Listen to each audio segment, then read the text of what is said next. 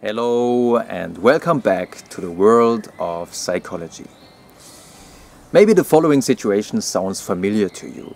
Someone comes over and tells you, I'd really like to ask you something, but you will probably say no. Or you will probably refuse, but could you borrow me €1?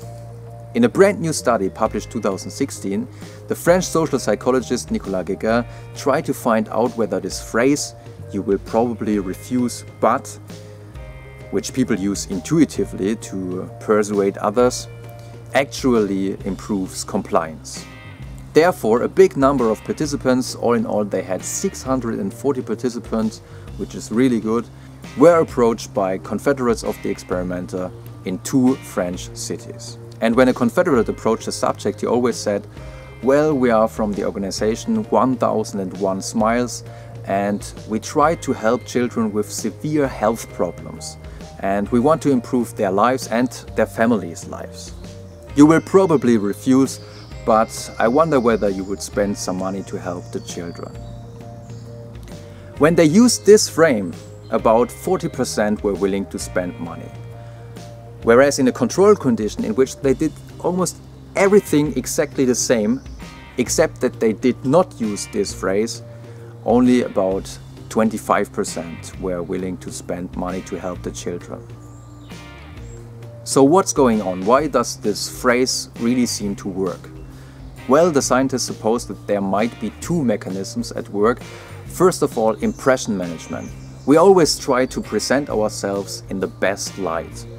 And when somebody tells us, you will probably say no, you probably won't spend money to help children, this means that in his opinion we are probably no good person. And maybe that's the reason why later on we spend the money just to show him, well, we are a good person. Another explanation stems from reactance theory. We already spoke about reactance. It always turns up when we have the feeling that our freedom is threatened, when we have the feeling that we can't decide on our own. And when somebody tells us, well, you will probably refuse, this means he somehow tries to take away one option. He tells us, well, you will probably not choose this option. And then we have in our mind, well, but maybe I want to have this option. And to get back our freedom, we might decide exactly for this option, which he said, well, you will probably not choose. So quite interesting results, and I'm really looking forward to future studies that try to figure out the mechanisms behind all that. However, that's it for today.